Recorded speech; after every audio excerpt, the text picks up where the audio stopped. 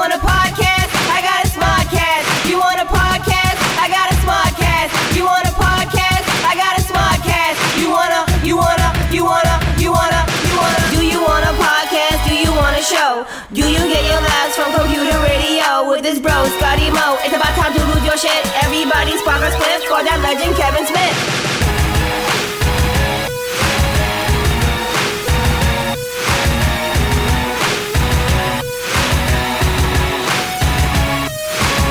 Welcome to Smodcast. I'm Kevin Smith. Okay, part 2 of Clerks 2, episode 2.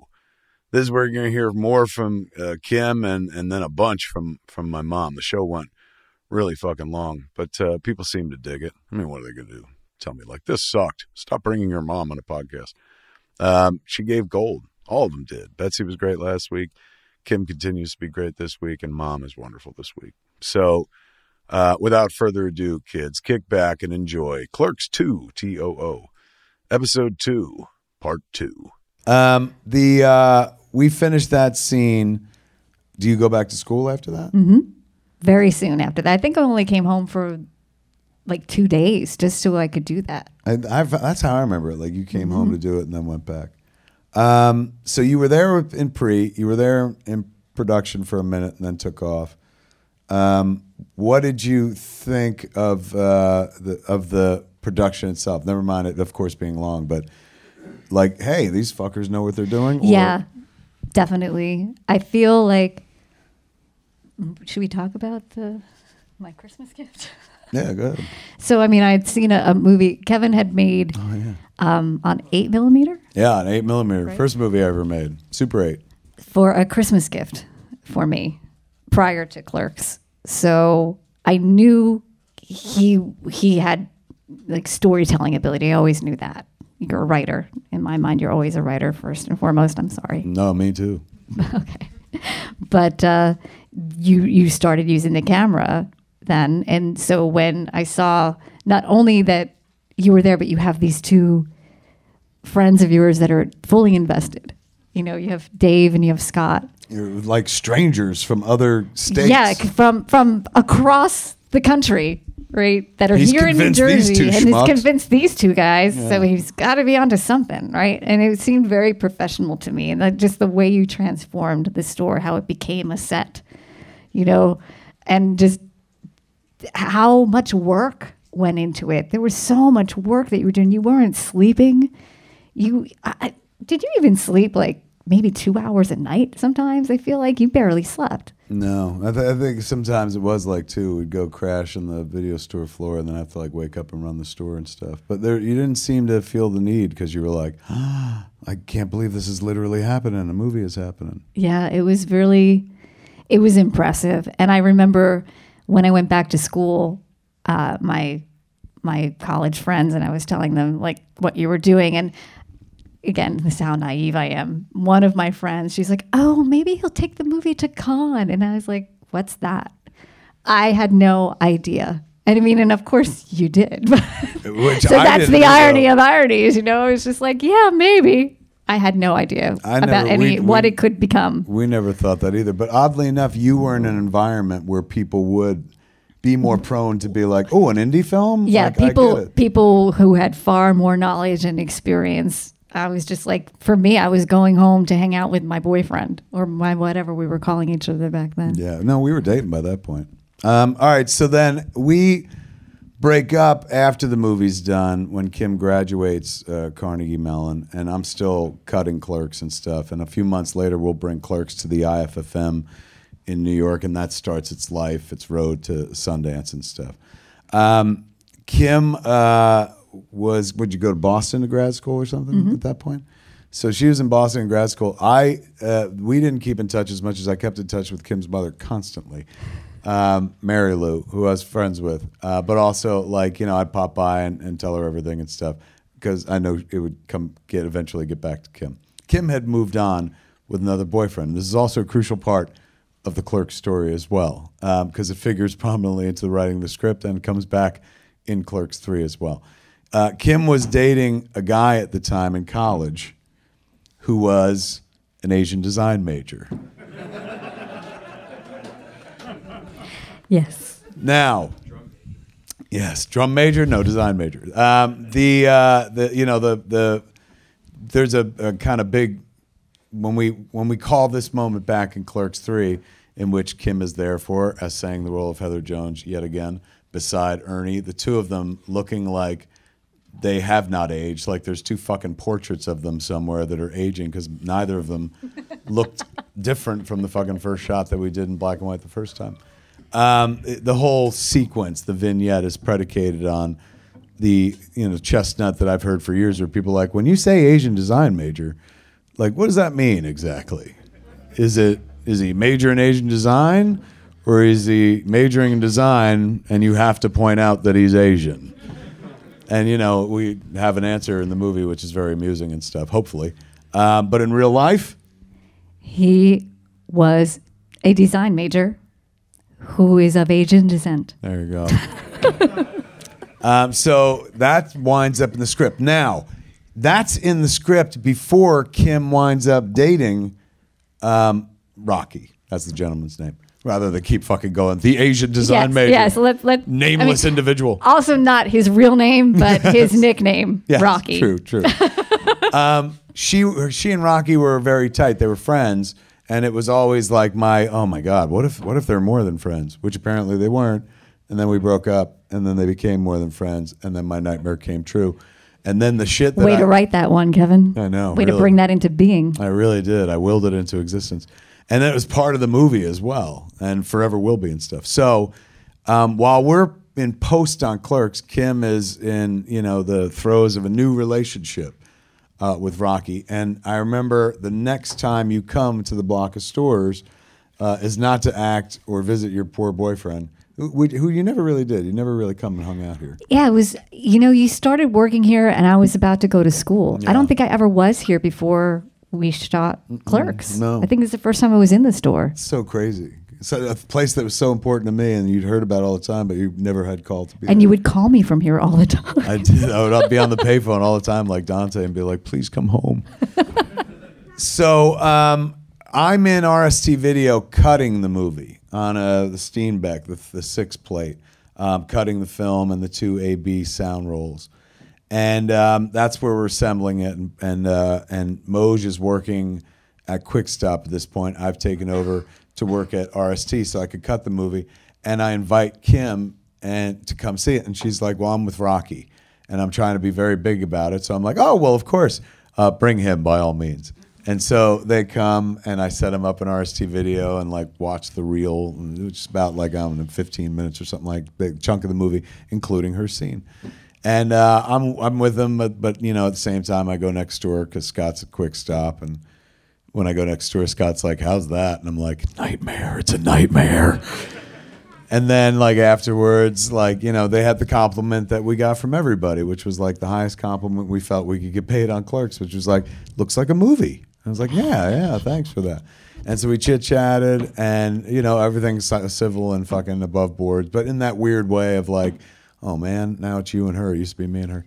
And then we said goodbye, and I watched Kim and Rocky walk away hand in hand away from Quick Stop, and probably one of the biggest, if I was making a movie about that era of my life, that would be a very important image and shit, because it was the difference between I'd rather be doing that, but now I'm married to this instead, and went back in and started working on the movie and stuff.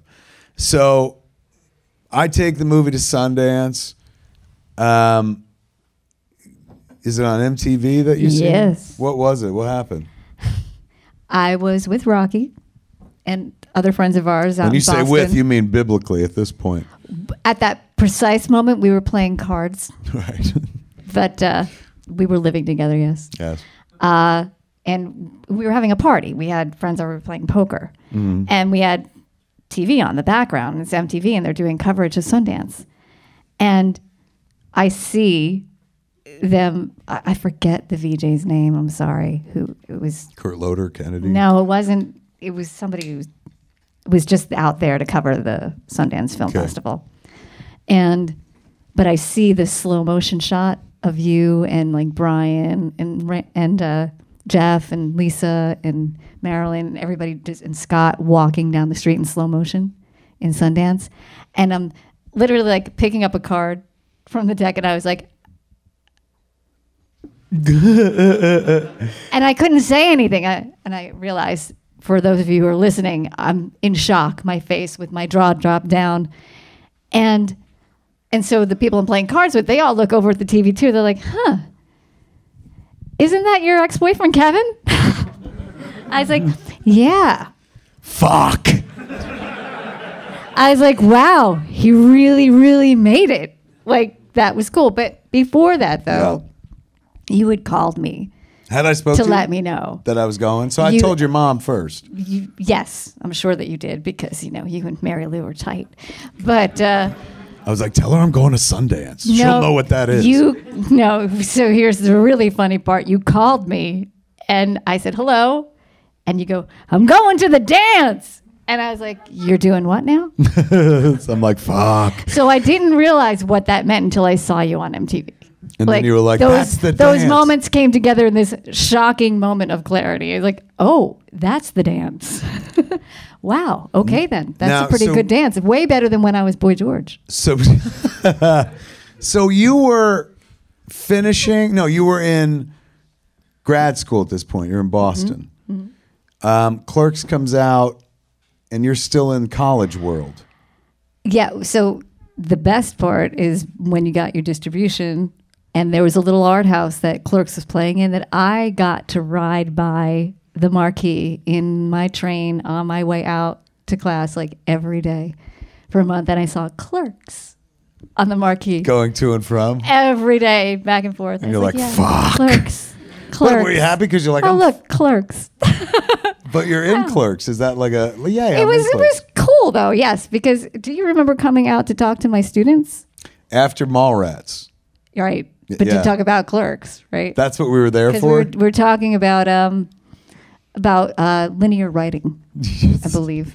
Me and Moj, like Kim was like, come out and speak to my students at Boston College. Mm-hmm. She was like, come out and talk to these cats about linear writing and stuff. And you did Clerks. They all know Clerks and stuff. I was like, yeah, of course. And it was the Monday after Mallrats had opened. So it was our disastrous opening weekend. So me and Moj went to the school, and like, instead of being like, kid, you could do anything, we were like, don't do shit, man. Especially don't do it at a fucking mall. I think I'm going to bring the most morose writer that I know in my life. Kevin Smith, everybody. This whole generation of writers did not come out of fucking Boston at that period because, like, he makes it look so sad. The movie, of course, has been around for a red hot minute and whatnot. How often does it like pop up? How often did it pop up in your life? Do people recognize you? You're like, hey, you're in that fucking movie. For a long time. Is that right? Yes. And occasionally still now, which it's always more and more amazing to me. But I guess I really didn't change my look much. No. Since then. Yeah, it's not surprising to me. You look like that fucking girl's twin. So wait a second. People will recognize you? Not as much anymore. But back then? Oh, all the time. Yeah. Really? Mm-hmm. What do they say? It would always be like a slow dawning of reality. Like, you look so familiar. You look so familiar. And then they'd have the light bulb and like, were you in that movie Clerks? And then they would know. Yeah. It would happen like that pretty often. Did it ever benefit you? Was anyone ever like, well, I'm going to pay for your fucking dinner? No. I think I got a different boyfriend out of it, actually. What do you mean?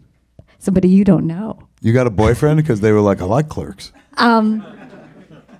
Well, why didn't you call me and be like, thanks, man? No, it wasn't because of that, but it was just like one of those people who recognized me. Really? And then just kept talking me up, and then we ended up dating. Recognized you and was like, oh my God, this is the girl from Clerks. Then was like, I want to fuck the girl from Clerks. I mean, he didn't say that out loud. Maybe it was in his mind. Oh, yeah, he worked on it.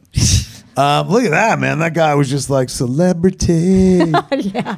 Poor, he really needs to raise his bar. No, man, like lower bar and achieve. That's what I say. When all is said and done, you have a very rarefied position on Clerks, is not just being in it, Being in Clerks 3, as previously mentioned, she comes back, and it's a very good scene. And again, you guys have not aged whatsoever. But you also have the role of playing the inspiration for the two female characters, but more importantly, probably the inspiration behind it all in terms of somebody going like, you can write. It's not just something you do. Like, you're good at this thing. You should pursue it. So, did you feel like when you saw it, and anytime you see it, is there a sense of ownership to it to some degree? Authorship, perhaps, not ownership? Are you saying that I should be getting some royalties? Yeah, if I was you, I'd be like, where's my fucking money, man?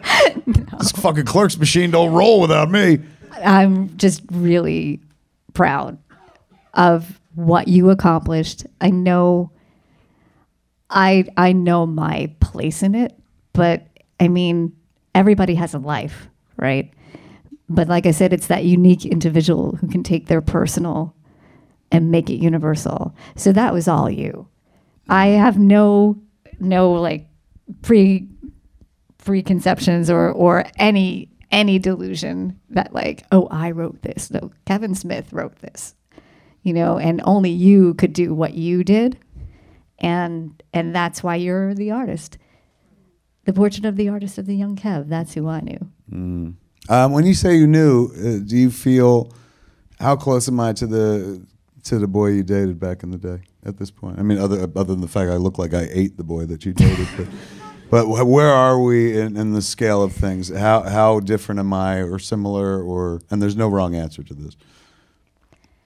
There are times when I absolutely know you, and it's like we are still 15 years old in the way that we can talk to each other and complete each other's sentences sometimes. And I hope that never changes, and I don't think it will. I mean, God, we're like 51 now. Yeah. So probably that'll stay.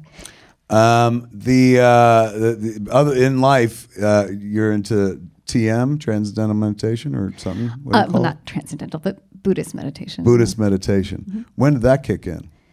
I've been practicing Buddhism for about 6 years. And mind you, we were raised Catholic, like hardcore and shit. So she gave it up. I gave it up, and I was like, that stuff's silly. She gave it up, and she was like, that's silly, but this is better. And you picked up. This is better silly. Yeah, this is silly that I could get my head around. What is it like to meditate? Do it right now. We'll watch. It's not how it works. Is that right? Like, could you not meditate in front of people? Don't people get in a room and meditate? They do. They get together. They just don't look at each other. Well, it's not. Is that what meditation is? A series of don't look at me. It's not like a competitive sport. Oh fuck! You can't get a varsity letter in meditation. Then why bother? I know, right? What is it? What is it like? What does it do for you? It just helps me to be calm in my mind. Mm-hmm. No matter what external circumstances are transpiring. I think that's the point of having any type of a spiritual endeavor, is so that you as a person are okay no matter what your circumstances. The outside is not really affecting the internal, like who you are. So there's a sense of peace? Yes. Fucking hey, man, look at you. You're like the biggest Zen master ever, though, and this is what you don't understand about I can't yourself. meditate, though. Like, I've tried. Mosier meditates, and one time he was just like, I'm going to turn you on to a guy who's going to help you meditate. And then I couldn't be in the room with the guy, so he's like, I'll do it with you on the phone. And it was so fucking strange. And the whole time I'm like, I don't think I'm doing it right, and then I just kind of gave it up. But Mosier's a big fan of it. I don't meditate, but do you think I show the benefits of meditation? Is that what you're implying? I think there are many paths. Oh, fuck. And you've chosen your path, and your path of being connected, because really meditation is also about realizing that we're not separate, that we are all in this together, if you will. But you've always been connected. You've always connected with the people that you're closest to, but anybody that you meet. For you, literally, I think that strangers are just friends you haven't met yet. You really sort of embody that in your life. And I've watched you do that your whole life. And I think that's why you're further along a path than like some people will ever know in their life. The fuck? I'm more evolved? You're pretty evolved. You are. I mean, we all can do a little more. I'm going to sign up. But you're good. I'm going to sign up for any religion that considers me evolved. I'll tell you right now. Well, because it sounds like I'm already on the path. What's amazing is the way you cherish others. You truly care about the people in your life and the people that you're making your art for. You care about people. You invite them into your life all the time. I make them give me money. Well, okay, but you are accessible. Yeah. And you never take any of it for granted. And so I think that aspect of being connected with what you're doing, being in the moment and understanding the way a moment can ripple out, you're really, really in tune with that. And you always have been. Probably because the moment where we met rippled out into ultimately this. We're sitting here, because you did look like fucking Boy George one night. And it kept my interest for a year until I was like, all right, fucking let's go swimming. Christine Barry's little cousin, until it became something else. And you and I don't meet. Clerks really doesn't happen. It's that simple. So, I know you have no sense of ownership, but there is a sense of authorship that you should feel. Hands down, easily one of the most important people that I've ever met in my life. Now you have the final chance, though, to go on record and tell all these good people, how ridiculously high is the number 37? Oh, my God. It is way over the top, Kevin. I'll tell you the calculus of it. Can I tell them the calculus? Because it's a little revelatory. I said if I was in for a penny, I was in for a pound. So go ahead. I took Kim's relatively low number because it was a number that I was obsessed with, and I was like, all right, if this makes me like feel bad. And not bad like she did something to me, but if this makes me feel jealous, what would make it feel infuriating but believable still? So it couldn't be like she sucked 100 dicks. People would be like, come on, that's some bullshit. But it had to be like a really believable fucking number. So what I did was and this is the revealing part, I times it by 3 and added 7. Essentially, that's how I got to that fucking number. And so I never knew that. That's true. It's true. And so, like, when you put it out there, people go like, oh, my God, like, that's harrowing. When the movie came out, nowadays, I've met a whole generation of women who are like, why is that such a bad fucking thing? And I'm like, give it up for the girl without whom there is no clerks, ladies and gentlemen, Kim Loughran. Thank you.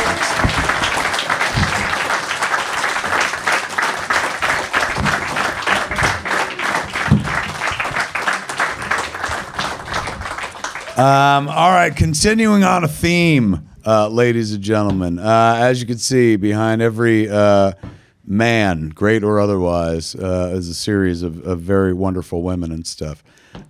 We don't get much closer than me and our next guest. It goes beyond intimate. I sit here before you, the humble answer to a prayer, the dream come true to someone else who long before anyone in this room was like, I'm a fan of Kevin Smith, was a hardcore fan of Kevin Smith. So much so that she came out in the wee hours of the morning when we were making Clerks, take somebody else's place in the movie. The Milkmaid was not supposed to be played by Grace Smith. It was supposed to be played by some Atlantic Highlands First Avenue Playhouse performer who, when they found out that they were going to have to come act at 2 a.m, just did not fucking show up.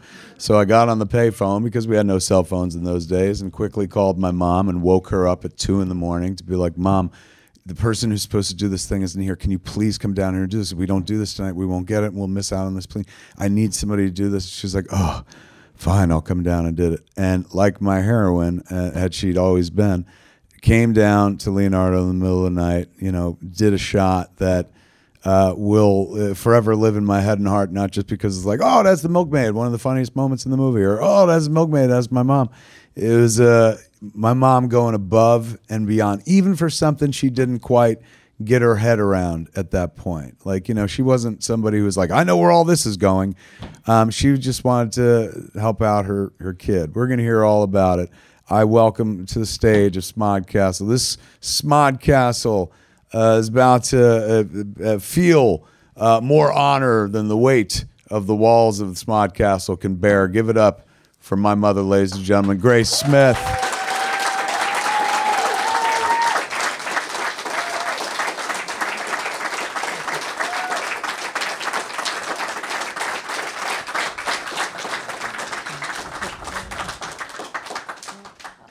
There you go. And we can pull the tube up. It was. It took you a minute to get here. How are you doing? Great, wonderful. Don't forget that microphone. Great, wonderful. Hello, everybody. Thank you for coming. Thank you for coming. Oh my God, it echoes. Holy crap. No, he's got, what is that, coffee for you? Yeah, tea. Tea, very nice. Well, look at you, fucking like playing it hardcore out here tonight. Yeah. You're like, bring me my tea. Isn't it nice to have men around you all day? I mean, you wouldn't know that. We sell a shirt here at Smodcastle that on the back says, I received oral pleasure at Smodcastle. And my mother was like, I want 2 of those. I was like, do you understand that joke? She's like, Tiger, please. I can lay a lot of credit at people's feet. Jordan always makes fun of me. Jordan is Jason's wife. She runs our company, Smodco. She always makes fun of me. She's like, boy, I've met so many people who are responsible for Clerks. Oddly enough, you're never one of them. Because whenever I introduce people, I'm like, without this person, Clerks never would have happened. Without this person, Clerks never would have happened. And she's like, you always throw the credit around and stuff. And that's because it was a collective effort. However, I can say without a shadow of a doubt, I'm not being facetious. This is just fucking biological fact. There would be no Clerks. Absolutely. Absolutely. If it were not for the woman sitting to my fucking left. Thank you all. Now, I'm going to take you back as far as I can take you back, because Mom's like, what are we going to talk about? I was like, I'm going to take you back to the 90s, but I'm going to take you further back. Do you remember when you guys fucked and made me? No, when you were... I knew he was going to say. I said when you were born. I know the born part. That's like TV movie shit. What we all want to hear is the nasty. Like, were you watching TV with them? And he was like, "This is boring. Let's fuck." Or was he in bed and he was like, "You up? You up? You up? Let's make a baby." Like, how did it? Of course. How did it happen? Into the mic. Okay, of course, because I had 2, so we needed one a little bit longer down the line. You definitely wanted 3 kids? Well, we wanted 5, actually. You wanted to have 5 children? Why? Because weren't we crazy? Into the microphone. Don't talk. Weren't we? Your father and I were like, wow, when did we ever say that? We couldn't even think about. You were Catholic. College. If you hold it up, think about putting you in table. college. Okay, there we go. That's and good. It's right there all the time. And my voice is too deep yet from flying and such. But no, we I guess never really give it a thought about 5 children. And having, expense and then maybe even college. Well, you came from a family of 5, and how many kids were in his family? Daddy's was 4 of them. So that was the idea. The idea was like, be fruitful and multiply and stuff. Right. I have to bring more Smiths into the world. There wasn't enough of them. Yeah, really. Hey, man, let me just jump in here for a sec to remind you, jayandsilentbob.com, ladies and gentlemen. You want to buy anything Clerks related, anything Jay and Silent Bob related, anything Kevin Smith related, go to jayandsilentbob.com. Now back to the show. Let's take it all back to when we first met, which I guess is we first met. You mean your father and I, not you? No, me and you. Oh, okay, me and you. Yeah. Oh, you were the cute little 8-pound, 3-ounce baby in there. Your father was having a heart failure. You're adorable. It was 8 pounds 9 ounces. I didn't want to make it sound so big, You left the 6 ounces off for savings. Yes. I'm born. Only one of him, though. Only one of him. I'm born. Where am I born? There's Virginia. There's Donald. Then and you're the third and only. But there was one you lost before me. And one after you. And that's why I told you, God has always chosen you for the family, for your father and I, and for what was ever ahead in our life. Which is so sweet the way you put it, but what I heard in my head is you have ghost brothers. Oh, no. Dead siblings you'll never meet. And you'll solve crimes with them and shit. Get kids out of jams. It was like a Saturday morning cartoon waiting to happen. Right? See, when you tell them too much, that's what happens. You're always out there with what's next, Kevin. What? Let's take us to the era of I mean, you were there for fucking everything. What do you remember about me as a kid that would have remotely made you think, oh, one day he'll do the shit he does for a living? Well, you're a fanatic about Star Wars. You played with your friend across the street from New York, Peter King. Peter King, God rest his soul. Peter King died. He got hit by a car in New York, sadly, years and years ago. But they were like inseparable. Morning, they get up, have breakfast across the street to Peter. They were from New York. So they come down every summer. Pete's family would come down to the bungalow, their bungalow in the summertime, like to spend the summer on the Jersey Shore. They lived in what was then intolerable Brooklyn. So they would come and spend the summers down there. And so me and Pete would just play Star Wars all the time. But is that what you think of when you think of me? You're like, oh, he was that, of the three kids, he was the heavy one that played Star Wars a lot? Yes. Well, you were babied by me and your father, even take him, long story, take him out of school, right? I've told that story many times. Right. But no, you just hope as a parent, and you have your beautiful Harley, one child, and that's, the apple of your eye, everything. But you always hope and pray that, those children ahead of you and your father wanted to live through your children. That's what he always said to me, because he was a little older than I was. And he just said, just watching the children grow up, never thinking ahead of the future, what would be with your wonderful success and everything like that you brought to the family and everybody, that you just think, well, let's see, he's going to work hard. No, he don't like to cut grass. No, he don't like to really work hard. He works in Quick Stop. Check. Quick Stop. Stop, right? Okay. I come from Florida. And, so many things. But then all of a sudden you had this inspiration, and your brother and sister saw it about your writing, about writing, and all your thoughts and everything like that to put down. And as you always say, your sister and brother pushed you. Your sister said, you can do it, Kevin. Go ahead, And they probably saw more than I could even visualize in my life as a parent and a mother. And, I'm all over the place, my mind right now. But I remember your father watching Jersey Girl, and he cried. Remember? Yeah. He come down. He was like, my son's ruined. No. Why did I have to follow Gigli? Right. That was it. Yeah. Was there ever like if somebody asked you to describe me when I wasn't around as a kid, how would you have done it? You were a good kid. You were spoiled, but you were a good kid. What the fuck? Spoiled? What kid are you talking about? One of the ghost children? No, the other two, when they were went off to wait, he won't say this to you. They went off to college. He was home until he's 23. Yeah. No, I tell him. Believe me, I've told them on many podcasts. Oh my I'm very God. proud of that. I missed that. I told my own kid, I'm like, stay the fuck home until you're 23, like I did. You should listen. He stayed home. But anyhow, did he tell you I put his towels in a hot dryer until he's ready to come out in the shower and hand him in the door to him?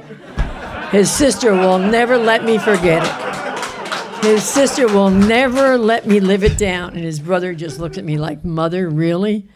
No wonder why he's not leaving home until he's 23. We're all in college already, taking care of ourselves and paying our bills. There was no reason to leave. Like, somebody would hand you a hot fucking towel. I was like, thank you, Jeeves. Yeah. I'll see you on the parlor for ping pong. And, we go to the movies with you. Anything you said, you started out laying on his belly when you were small. Mm-hmm. He used to watch TV, and I'd lay on his stomach and T-bone him like this, which sounds way fucking dirtier than I meant it. But he'd lay this way, and I'd lay on his stomach watching Bowling for Dollars. Yep. Were you? Now, he took me to the movies a lot, famously. We've talked about it many, many times, all over the joint. We went to the movies too. Like sometimes we all went as a family, and sometimes it was me, mom, and dad. But mostly it was just me and dad. When he took me to the movies, where you're like, oh fucking thank God, both of them are gone. I get some fucking peace. I worry about both these going to the movies. Didn't you go one time to get gas in your car, and you pulled out how many credit cards before you could finally get a tank of gas? Yes. Your father was getting worried because your father never carried a wallet, and if he did it, moths came out of it because he never opened it. That's a big family joke.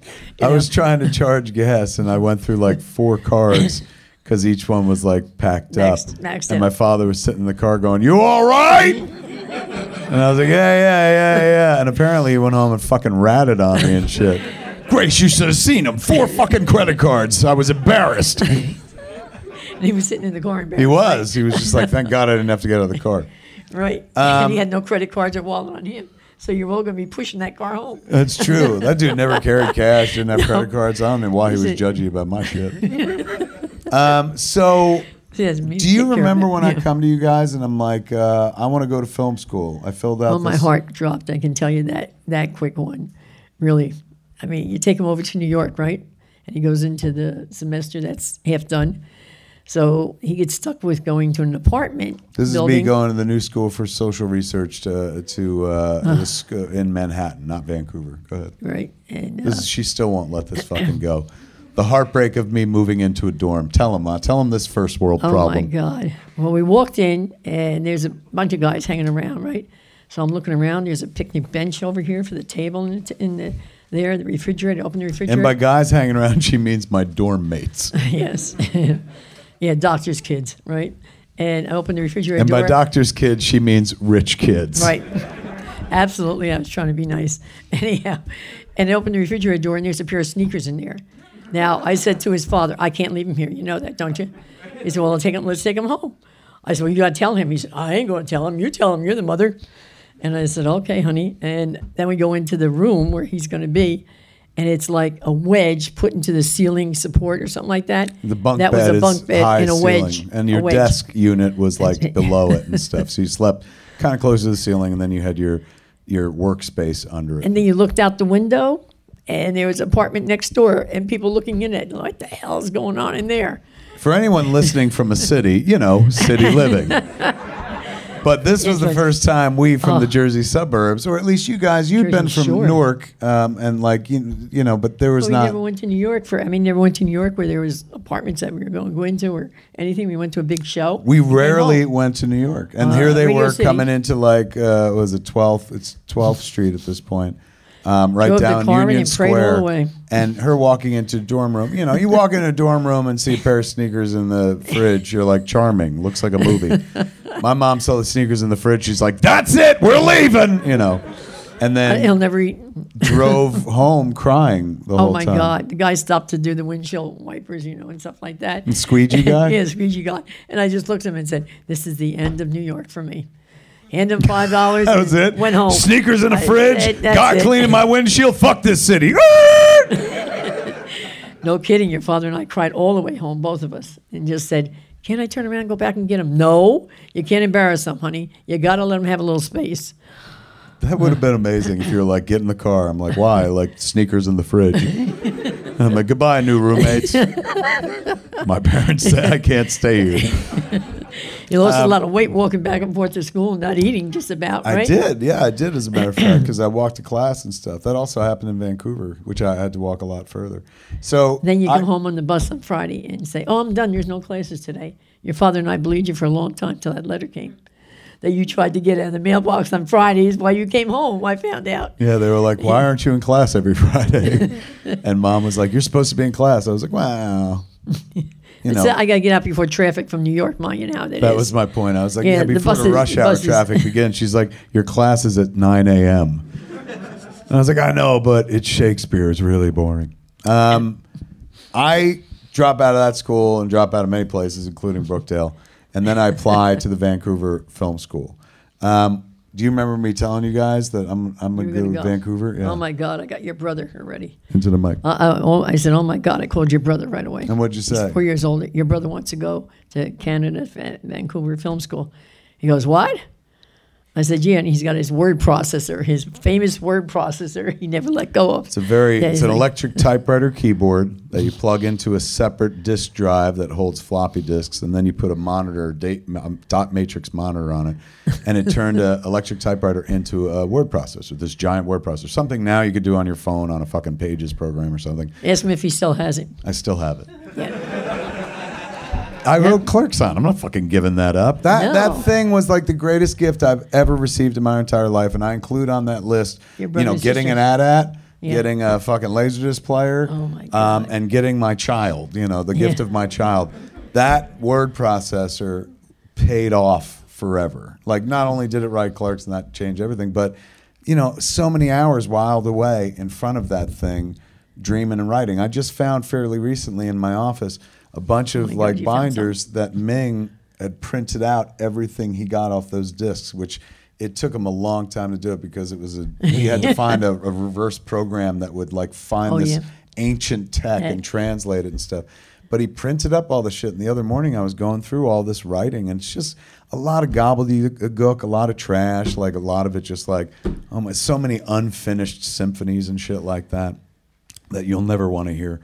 But it's just a guy who's yearning, somebody who's trying, somebody who just wants to do something more, somebody who feels like, I know there's something in me. I smell something here.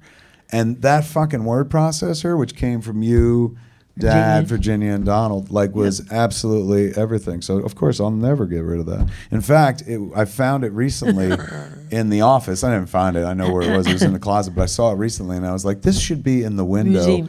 It should be in the window at the secret stash.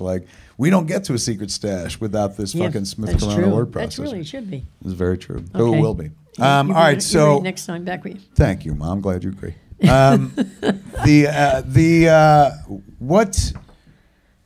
When I came home from film school. Oh yeah.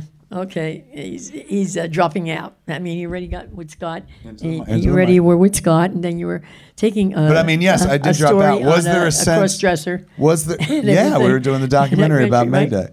But the question, though, is... He thinks I don't have a memory yet. I'm 76 next week. He's taking me to Graceland. I am. I'm taking Grace to Graceland next week. Yep. Next Saturday morning. A week from today. If none of these fine people have given us the Omicron virus, yes, we're going to fucking Graceland next week. I believe they're all very conscientious of coming here and making sure they have all their shots and everything. Where's your cards so I can check them out? Do you? So I come home from film school. Mind you, I had dropped out of college in Manhattan. I had dropped out of, going to Brookdale. I quit jobs left and right. One day I worked at a fucking Domino's for 4 hours. I worked at an Italian bakery for an hour and a half and came home, and I was like, I don't like it, Ma. So I quit. What about digging a grave? When that guy did that to you, I almost killed him. I worked at a cemetery, and my mom. My mom thinks it's the worst thing that ever happened to me. I was working for this guy who was like a groundskeeper, man. He did yards and shit, but one of his fucking roots was the cemetery over in Oceanport. Yep. So he had a big rider mower, and he'd ride between the graves and shit like that. But also, he worked the cemetery as the groundskeeper. And so that means he used his backhoe to fucking dig graves. He'd pull this, I don't know how you describe it, crane-looking fucking thing, and it picks up the earth. I'm sure they're all smart to know what a backhoe everybody is. knows what a backhoe is. His backhoe went out, so he was like, come on, Kevin, grab a shovel. And we had to hand dig some motherfucker's grave, man. Yeah. And I told my mother that, and she was like, they're leaving that job. No son of mine is going to dig graves. You're no grave. I didn't raise a grave digger. I was going to call the New Jersey board of whatever I could find. I was so mad. I said, Grave Diggers Union? Yeah. There you go. But I couldn't believe that guy did that. He gets her dandruff still to this day. That son of a bitch made you dig a grave. I wanted to go. Honestly, now that I think about it, I want to go find that fucking grave and be like, I dug that. Right, sense of satisfaction. Absolutely. But no, that was totally, no one would ever take me serious. I wanted to go to the board in New Jersey here and report child, a child of 22. He won't leave my boy alone. How old's your boy? Was he 9? No, he's 22. But why is he digging graves? Right. When I came home from Vancouver Film School, Here, I'm going to tell you my perception of things. Yes. So I came home from the Vancouver Film School, and my parents would never be like fucking loser, but they were like, "Welcome back, Kev," and your room is waiting, and here is your hot towel. So, like any good parent, they don't make you feel fucking shitty. They, my parents were like, "Oh, hey, Hollywood, how'd it go out there, Hollywood?" I didn't go to Hollywood, I went to Vancouver. They were very, very cool, and life kind of went back to normal, but I told them from the moment before I came back to the moment I got back to the house, I was like, I am making a movie. I'm writing a script right now, and I'm going to make a movie in December of this year. I came home July 92. The intention was to shoot a movie in December of 92. That movie would become Clerks. So, I told them, I'm like, yes, I did drop out of film school, but this is the last thing that I'm quitting. Because, I got a plan now. I know what I'm going to do going forward. When I finally said, hey, I'm going to do this thing, I'm going to make this movie, and I didn't bug my parents about it for money or anything. I told them I had credit cards until I needed to when, we couldn't rent equipment from Spiracorp, and we needed, actual cash. And I was like, Ma. A Steenbeck. Steenbeck. Oh, my God. Well, that was the Steenbeck and the camera. I was like, we can't. They won't take a credit card. They'll only take cash. And my mom went to my dad's credit union and pulled out fucking $3,000, which is literally all the money that some people have we put our savings away and we got $20K sitting away. $3K was what they fucking had. They gave me that $3K, and they were like, please, Kevin, give it back. And that's when Clerks got serious, because I was like, up till now, it's shits and giggles on credit cards, Right. Suddenly it's like, this is my parents' house money and shit. So it became, it was probably a wise investment, because it made me try even harder, because I'm like, oh shit. Now somebody's counting on me, not just me wanting to do a fucking thing. But I always got the impression when I asked for the money and you were like, yes. And, you told me, you rationalized it. Mom was just like, you never went to college. You didn't cost us as much as the other two. So we figure you got a few bucks coming your way. And if this is what you want to do with it, this is your college money. Was he not spoiled? And no, that's not fucking spoiled. That's justice. Okay. We're staying home with his mom and dad. And I did. I got a little payoff, man. So, but my question is this. I always felt that you guys were like, he'll make this little movie. Yep. He'll get it out of his system. Yes. And then he'll go be a waiter like his brother. Well, I wasn't sure, not a waiter I wasn't sure like a waiter like your brother, because you already got thrown into Long John's with Michael Bellicose. They're throwing. Don't fucking tell them that. Yes. I'm no good with food prep. Moving on. Okay. Anyhow, but no, I figured it really has to be something you get out of your whole system, and then you would go find yourself in the world, whatever was going to be your job or whatever. Like a job. Eventually I would get a job and I'd learn to be not lazy and stuff like that. Because let's be honest, I was kind of a lazy kid. I'm still very much a lazy individual, except when it comes to cut his own grass either. No. Well, we don't have grass anymore. I know, but I'm lazy up until the point when it benefits me. Then I'm fucking active as fuck. But getting me off a couch to do a thing still requires a lot of energy and whatnot. I just found a line of work that allows me to kind of be professionally lazy to some degree. So one day I saw a Playboy magazine with him laying on a bed there. I remember. I do. I'll never forget this. Yes. Oh my God. It was during Red State. The way you set it up, you're like I saw him in bed with a Playboy magazine. It sounded way hotter than what you're about to hear. I'll tell you that much. Right. Your father was upset. It was during Red State when I gave an interview and I was talking about retiring. Yeah. And his father said, like hell he will. Well, my father said nothing. He was dead at that point. Oh. That's why he said, like hell you will. Yes, exactly. So Mom read the interview and called me and was like, what are you doing? And I was like, what? She's like, I see you laying here on this bed and you've got dirty tissues around you. That was the joke in the picture. But she was like, and you're talking about retiring and giving up. Oh my God, what are you talking about? I can't believe this is you. And I was like, yeah, Ma, I just reached a place where I'm gonna stop. And she's like, you're not supposed to stop. Your father would have been so mad at you if you stopped and stuff like that. And I was like, I am never posing for a fucking photo in Rolling Stone again. Rolling Stone, yeah. Not God Playboy. Damn. Sorry about that. Yeah. All right, but wait a second. Yeah. So, but that's way in the future, Ma. We're Clerks. Okay. First time you see Clerks. Oh my God. I'm sorry. I've told the story many times where Mom goes, you spent $27,000 on that piece of garbage. But what? Thank you for the nice words. What? I mean, thank you for the nice words, Mom. Very quotable. What did you? That's obviously you had some issues with it. What were you thinking while you were watching the movie? Like, this is not what I thought he was making. You mean the one I watched at home that your brother set up for me with no volume, no nothing? I just watched the movie itself. No, trying to figure volume, it out. that's why you okay. were. Yeah, that's why I turned it off. Daddy was with Virginia at a show or something like that in Pennsylvania, and I was like, I'm going to watch this by myself. Okay, I can do this. I look like that, and I go, okay, turn the volume off, Grace.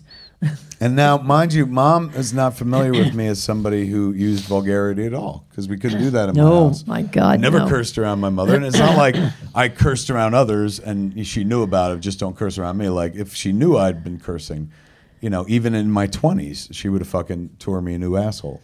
So a bar of soap. In many ways, like Clerks, her seeing Clerks is my coming out party, where I'm like, this is who I really am. Like, when I'm around my friends, we talk about this fucked up shit. We all curse and we say weird things, but it's not bad. We're not bad people. But yeah, the language is pretty coarse.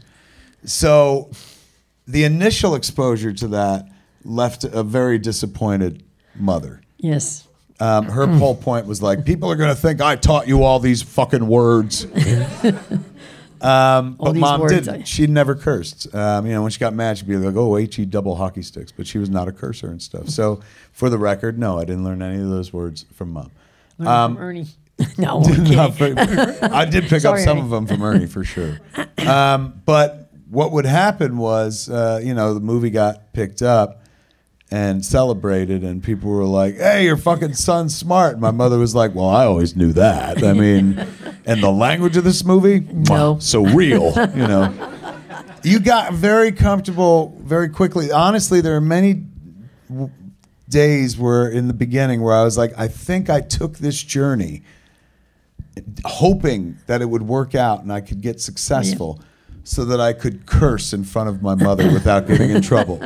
Because then at a certain point, like I start cursing in front of my mom would be like, Kevin Patrick, and I'd be like, Mom, they pay me professionally to curse now. And she's like, have at it. Because I can, like you said, it's been an up and down road from New York with the sneakers in the refrigerator, New York with the sneakers in the refrigerator, and everything else going back and forth on you and that. But Dad never give up on you. Dad always said, he's going to find something. He's going to find it. And I said, I hope we're both alive while he does. The two of you had this real like doom and gloom version of my career and shit. Like Dad, I tweeted this the other day that Dad, when you told me this story. So after the Mallrats premiere, like the whole family comes out to go see the movie in California and stuff. And afterwards, they big posters on the drive up, the billboard, billboards up there. He had it, and I was like, "Wow!" We're taking pictures. The kids, Virginia and Donald, and I. She's like, "My son's going to be a millionaire," and then Mallrats flopped. That was a shocker. But but I asked Mom, like, because Mom was always more forthcoming than Dad.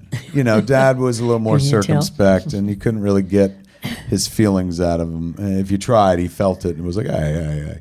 So I asked Mom, I was just like, what did Dad think?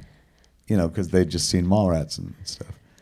And my mom said, you said this. You go, your father said, well, he's no Steven Spielberg.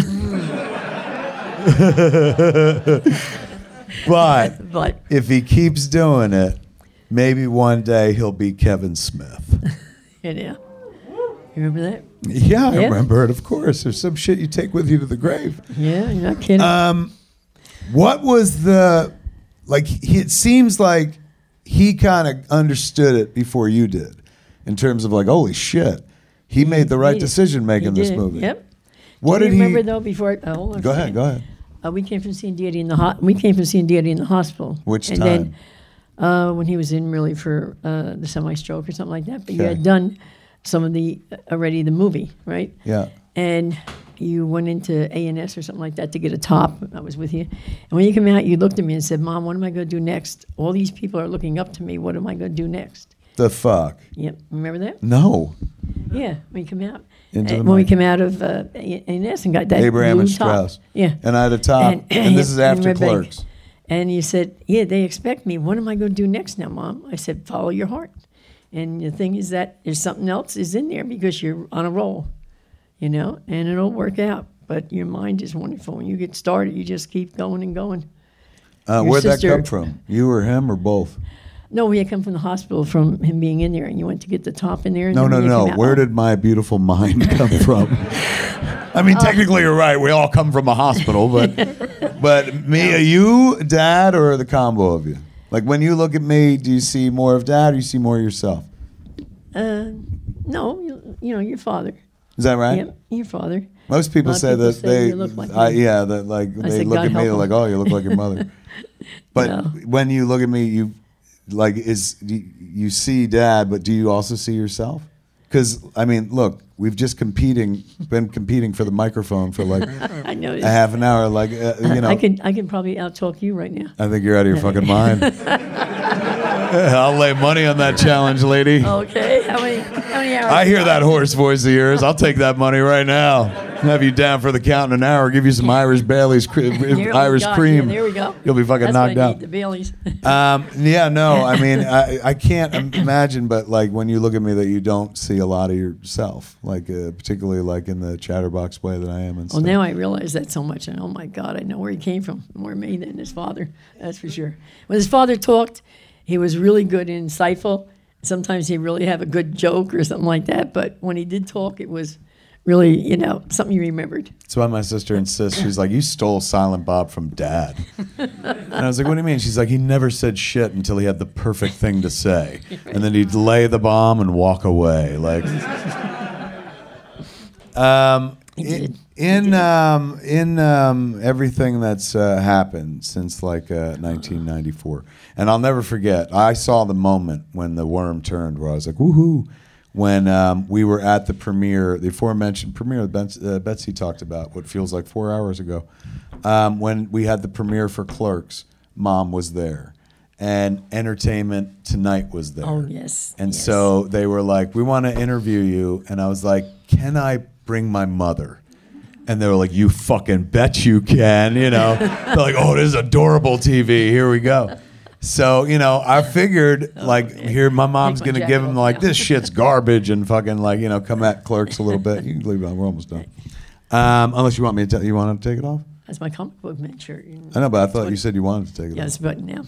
But now That's you all right. you want to leave it on or off? You want to peel in front of all these people? Yes. Leave your fucking clothes on, Grace. It's okay. Wait, where was I before you started taking your clothes off? Going the interview. Yes. So I'm like, can I please be interviewed with my I'm mother? 76 next week. I know. You don't smoke nearly as much weed as me. I should. I'm going to start.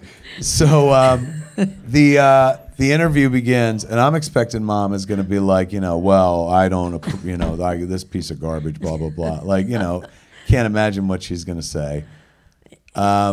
He was holding his breath. But they're like, so, what do you, blah, blah, blah. And they talk to me, and I'm like, oh, I'm here with my mom and like the premiere and blah, blah, blah, and being an insouciant fucking, I'm too cool for school, 90s Kev Smith. And then they were like, what do you think of your son? And what do you think of his movie? And, she's like, well, some of the language you bristle at as a mother, but, he's got a good head on his shoulders. He knows what he's doing. I like it. And right then and there, I'm like, I know she don't like this movie, but she's saying that she does to the press. So here we go. Like fucking, now I got my mom on my fucking side. Now I could curse in front of my mother. For me, I've just been given tacit approval to curse in front of Mom because I'm like, if she accepts the movie on Entertainment Tonight Right. in front of the world, she has to accept me as a cursor for time immemorial. Since he's not here, and since you were, somebody who had many a conversation with him, what did the old man think Your of? father? Yeah, what did Dad think of?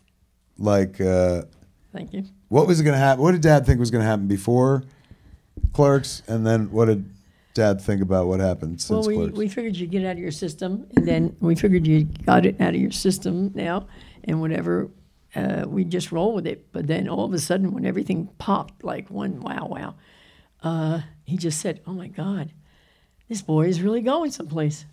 And I'm sorry. And then he also had figured that a whole different life for us, because you had us on airplanes going to California, some nice young ladies picking us up in the limousine. That was the joy of his night. No, I'm only kidding. Only kidding. My old man was in it for the perks and shit. Yeah, right. He's like, look at the frillies, Grace. Yeah, I mean, it rolled fast. I mean, it was, I know, some years in between the movies, but it didn't seem like that to us. It was like, wow, we're really going places. You moved us out from the little Highlands house that's now worth $400,000. That house is worth $400,000? And the taxes are horrendous, and I paid $12,500 for it. $3,000 down and $9,500. When you bought it? $9,500 for what 20 year? years. 1966. The house that I grew up in, 21 Jackson Street in Highlands, they bought for like $12,000. And yep, $12,500. When you sold it for what, 89 or something? Yeah, like that? 89. And then years later, we went to shoot Clerks 2 there, back before the floods, and they have to raise the house. Now it's on 17 pedestals feet. and stuff. But back when it looked like the house we all grew up in, we 1,000 square feet, one what it was? bathroom, 1,000 square feet. That's what Hartley's house is. Yep, that's why I live. Are you shitting me? Honest to God. She lives in the house Donald the looked size it of up. Jackson Street. 1,000 square feet. I raised crazy. 3 children and a man and a woman, husband and wife, in one bathroom. I mean, that's what I was trying to say. Well, you One raised bathroom. 3 children, and Yeah. you were the woman, and he was the man. You made it That's sound true. like I had 3 children, and I raised 2 men, and a man and a woman, feral in cages until they could speak and communicate and stuff. You're a great mother, but that's a little far right Okay, there. all right. You're right. It's nice to hear that like he was Oh, yes. surprised. He would have loved to ride the ride I've been on since he's been passed on for 18 years now. All the coke and the pills. You mean? No. That's my doctor's prescriptions. You know, I'm going down, but not without a fight. No, just every place I've been in my life, this man has taken his siblings, his brother, sister, and myself with him to England and to what I call my death wish. I mean, it's my bucket wish, my bucket list, to Paris to see Notre Dame before the fire. We did. We went to see Notre Dame like a few years ago, and Three. You know, we're all there. It's me and Mom and my brother and my sister, and we're took all of staying us like first right class. off the Quasette. It was really nice. Oh my God! And at one point, you know, Mom's like, "This is great, Kev. Where'd you get this idea?" And I was like, "Mom, you literally, when you were in the hospital and you had that heart thing, you told me like you didn't want to die without going to Notre Dame. That's why we're in Notre Dame." She was like, "I said that?" And I was like, "Yeah, that's the whole fucking reason we're here." She's like, "Oh, well, that's nice. Then I'm glad we came." And his father is missed so much, but I know he's watching over you all the time and taking care of you. It was a wise investment of time, hanging out with one's kid, and money, buying tickets to movies and stuff, because Yep. that certainly laid the seeds for what would come for the rest of my life. It was those points that you could see. That was your love. You followed Slacker. Slacker, And you went ahead and just developed till you found it. And sooner or later, it was going to come out. Crazy little film. Like you said, Mom, never be Spielberg. He's got a nice picture of Spielberg and him in my house in Florida together. Angel and the Devil. No, right? it's not Spielberg. Oh, That no. is Martin Scorsese. Scorsese. I'm sorry. Excuse me. Wrong one. Yeah. Sorry about that. And I look at that every day. Both every short day. directors, but Right. yes, It says two different Angel things. and Devil. Yes, you know? yes. And the devil's over your name, over your head. I mean, your name, Devil. But no, I mean, they're great directors, both of them, anyhow. Yeah. But Very kind you of you know, to give them that. Like they're both fine, both of those guys, but they're no tiger. you know. And he always said that to his father and I. said, "I'll never be a Spielberg or a Scorsese." I said that because my father said it, and I was like, "Well, did you? apparently I'll never be a Spielberg." Oh, right, yeah, because you didn't have that Goodwill Hunting name, mentioned Yeah. to two people. I know. Forgot even My mother Michael cared. You know, as much as you may think that, like, I bet you it still bugs Kev that Ben and Matt didn't thank him on the Oscars when they won. Oh, yeah. It bugs my mother even fucking more, man. Chris I Rock- have kept my mother out of the room with Ben Affleck for over 20 years because she's going to be like, "Come here, mister.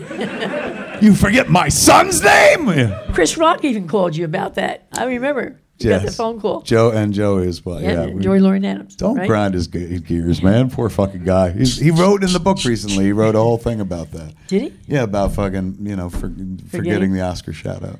I don't know if you all saw the Oscars way back, Good Will Hunting, but there he stood, and they're looking at each other like, who are we supposed to? You're really gonna fucking tell the story? Thank you all. Thank you very much. See? Right? All right, wait. We're going to end. We're TV, your father and I like, the name. He forgot the name. And your father and I are like, oh, my God, I'd like to kill them both. Whole world was celebrating Ben and Matt. My parents are like, those Boston sons of bitches. How could you forget the guy that brought your script back to Miramax? Pretty fucking easily. They were very excited. Yeah. Things worked out. Oh, yeah. Long story short, Ma, we don't get to sit here in this theater. We don't get to meet all these kind of people and stuff. We don't get to make movies. We don't get to do any of those things. Had you guys not had an itch at one point in November 1969, apparently, is what it would be. Right. 69, Nooch. Yes. You usually tell all these nice people that your father and I went to vote, and then we come home. And he figured November. That you guys would go vote. Yes, and then your father would come home and vote me.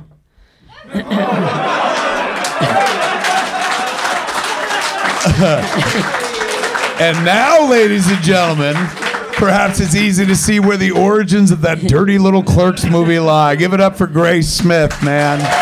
Thank you so much. You sit right here while we end.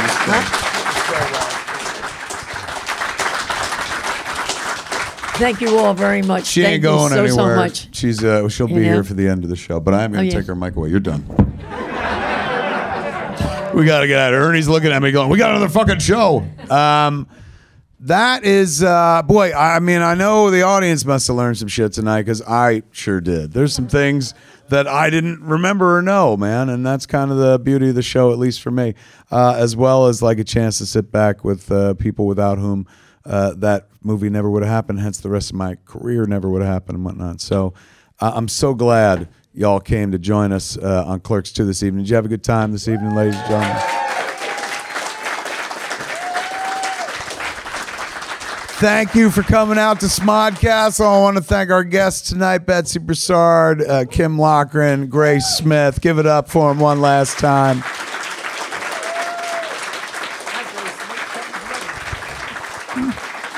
And how do we sign this motherfucker off? That is Clerks 2, ladies and gentlemen. Just because they serve you also means they like you. There you go. Have a good night, everybody. All right, man, that was it. That's what it all sounded like on December 4th, 2021 at Smodcastle when we did Clerks 2, TOO.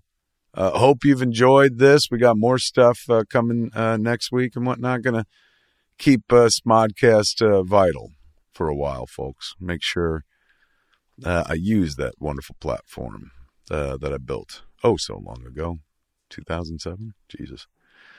There it is, kids. That's Smodcast for this week, man. I'm Kevin Smith. Have a week.